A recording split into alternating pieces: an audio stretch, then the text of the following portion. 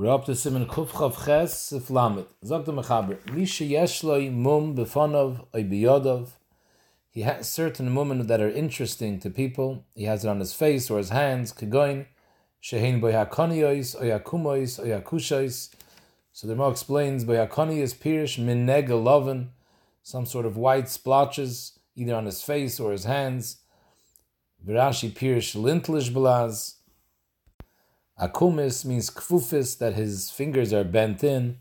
Akushais, that's the dayan, that it's sideways his hand. Varan pirish akumis shenes akme yode achiranis, his hand is bent backwards. Akushis she'en yochel lechalek etz ba'isa, he can't split his fingers. So the point of all these things are that it's interesting and it's something that causes people to steer. And Memele is Dr. Mechaber lo yisas kapov mipnei sha'om mistaklim boy, because since people are going to steer at him because it's interesting, it's a davar hamatmiyah, and if they look at him, they're going to come to Masir Das from Kavanah to listen to the bracha. And since Bechas Kehnim is so important, we don't want a matziv that's going to cause them a distraction. They shouldn't be able to be mechavan. So therefore, these type of Kehanim should not duchen. V'hu adin l'mishiyesh mumen biraglov. Till now we discussed if the mumen are befanav or biyadav. So Dr. Mechaber, the same din applies if they have mumen biraglov. It means on the bottom of their feet, in places where the minig is teduchen without socks, so then anything that's on their feet will also be noticeable. Mashenkin, where the derech ha'olam, like by us, is where they wear socks, so this halach is not negeya because nobody will notice anything since they're wearing socks. His spittle constantly runs from his mouth onto his beard. His eyes are constantly tearing and water comes out of his eyes, tears come out of his eyes. One of his eyes are blind. All these people, lo yisas kapov. Now the Halacha says, we're talking about a sumid that it's noticeably, it's obvious that he's blind in one eye. Most people, if they're blind, you don't see anything in the eye.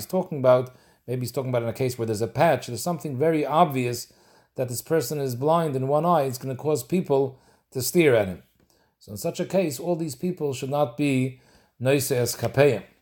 The Halacha says, he brings down a taz, that in all these cases where we say they shouldn't be noise kapeyim because people are going to be mistakel on them, so they should leave the shul during duchening in order that people shouldn't say that they're ben gerusha and ben chalutza. There's a shayla of pagam. People will say that the reason they're here in besmedish and they're not duchening must be that they're pagum. So therefore, rather let them leave the shul.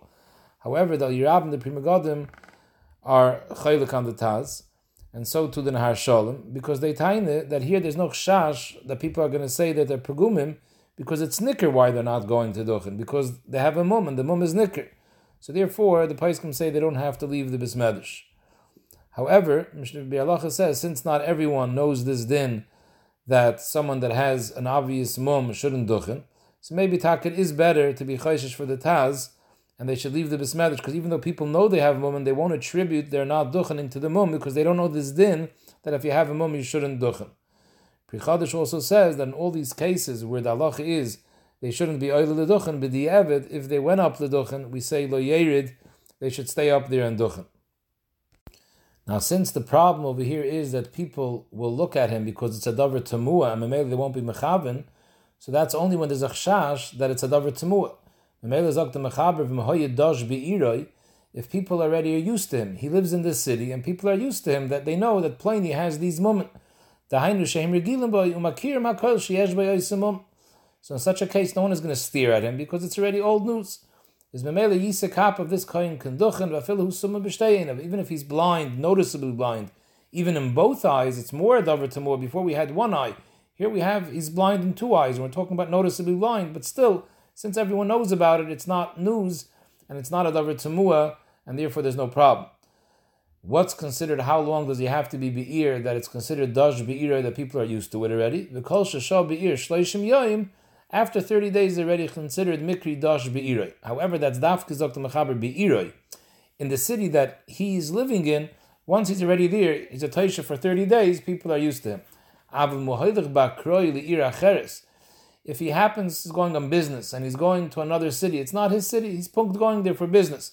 Even though he was shasham shleishim yoyim, still, since he's not a ben of that ear, so the fact that he's there shleishim yom doesn't make him dash yet, and people still don't necessarily have any connection to him because he's not a Toshav over there. So even Shloshim Yoim won't make it that he's considered Dosh. However, it doesn't have to be talking about a person that lives in a city. It doesn't necessarily be, the din of 30 days is not necessarily dafka someone who is already in this city amanas to live there, to be a Toshav there. Even if he's not planning to live in that city, but it's not called a kroi, it's coming for a kviyazman, the mashal. Elaboli is shamalamid, a sefer, a misharis, shana, a chatzi shana. He came here for a long, extended period of time. He's going to be hired out in this city as a malamid. He's there from Sukkot to Pesach. Pesach, he's going home. So such a person, chashav dash be'ir b'shleishim yoyim, he has more of a din of a Toshav, and once he's there 30 days, he's considered dash. Whereas a person that's traveling on business, even though he's there 30 days, is not considered dash be'ira, and the people are still going to be interested in seeing him if he has something interesting on his hands, feet, or face. However, the halacha brings down that the Magen Avraham quotes a Bach who's chaylik on the Shulchan Aruch, and he holds that even if you were a kroi be'ir acheres, if you're there already 30 days, it's considered dash and it's mutter. So the Maise, the Chaya Adam has sort of a hachraz of the halacha that in such a case, when he's there 30 days, but it's not his city, he's just there by kroi. So if he was in the shul when they called out Kehnim and he was akar aglav b'ritzei, in that case he should take a go duchen. Mishnah Berurah brings two other halachas that are not mentioned in the Mechaber. He brings a din in the Gemara, poichich. Poichich means someone whose clothing, his shirt is ripped and his shoulders and his arms are exposed. He should also not duchen for a different reason, because it's pashat a gnai for the tzibur to have such a person duchening. Another halacha he brings from the Pri Chadash that a chayil ma'ayim, meaning he has stomach issues and he can't hold himself back from using the bathroom or from being mefiach, such a kohen should not be duchening. And he says, Mikal makom near the toiv sheyetze koydim ritzei. Again, probably because people don't know why he's not duchening, so he should go out before ritzei. And the Sharatzian says, because this is not something that's niskar in the Gemara beferish le'isr. I guess the Sharatzian means, so therefore people don't know about it, so it's more kedai that he should leave before ritzei. Now this whole din that we said over here, that someone who has these mummen, he stares the kavanah of people and he shouldn't duchen, is not really negeya so much for us. Why? Zokta mechaber sif lamed aleph. In minig hamakim, l'shal shel kehanim talis al pneim, in a place where the minig is the kehanim cover their faces with a talis, so then any mum that's on their face is covered by the talesim. Afili yesh b'fanav ubiyadav kama mummen, even if he has a lot of mummen on his face or even on his hands, still Yisa is kapov. And the Rama adds, Hagav v'davke mahoyu yadav b'fnim and atalis, avim heim b'chutz le'mahani atalis liyadav. We saw previously brought down in Shulchan Aruch 2 days where those who the Kahanim will cover themselves with talesim where they keep their hands. Some people have the minig, the hands are outside the talis. That was the minig of the goyin and many poskim. However, most of our mekayim is the minig is to keep the hands inside the talis. So if the hands are inside the talis, so then we don't care if you have mummin on your hands, because since they're covered by the talis, no one is going to see them. There's no problem of people being masir da'as from the birchas kahanim. And your face definitely, because the kahanim's faces are always covered. But in those places where the minig is, the kahanim stick their hands outside the talis, then these dinim would apply if there's mummin on their hands. However, where the minig is that generally they don't cover their faces and hands, then even if this kohen will cover his face and hands, or even if all the kahanim will do the same thing, they'll cover their face and hands, it won't help. Because since normally the minig is that it's uncovered, and people know that they have this mum, they'll come to look at them. Because that gufa that they changed the minig, usually it's uncovered, and now they covered it, that will cause people to steer. And there'll have to be a problem of hesachadas. So mamela, in such places where the minig is that the kahanim stick their hands out of the talis, and the kohen has mummin, it won't help if this kohen happens to put his hands inside the talis. And even if the minig is that the shaymim, the Yisraelim listening to Birchas Kahanim, they cover their heads with talesim, like we saw brought down before, but still that's not an eitzah, because if they know that the kohen has a mum, they may come to look. And chutz mizeh, zok the Mishnah Berurah, the bachrim that don't have talesim covering their faces, so they zicher have a chash that they're going to come to look at the kahanim if the kahanim's hands are exposed. I was just wondering, this is not something I saw brought down, but enachanami, by us, the kahanim wear socks, so the mummin sheberagleim is not so negeya. However, what's if a kohen has a huge cast on his foot, something interesting? Why isn't that considered a davar tamua? And if it's not dash be'ir shleishim yoyim, it should be a problem. And here you don't have an eitzah that the fact that Kehnim cover themselves with taleisim, because the feet are uncovered. But the mice, I didn't see anyone bring down that that's considered a mum shabaraglav. Sif Yud Beis, Dr. Mechaber Hayiyod of Tzvuis Istis Upur.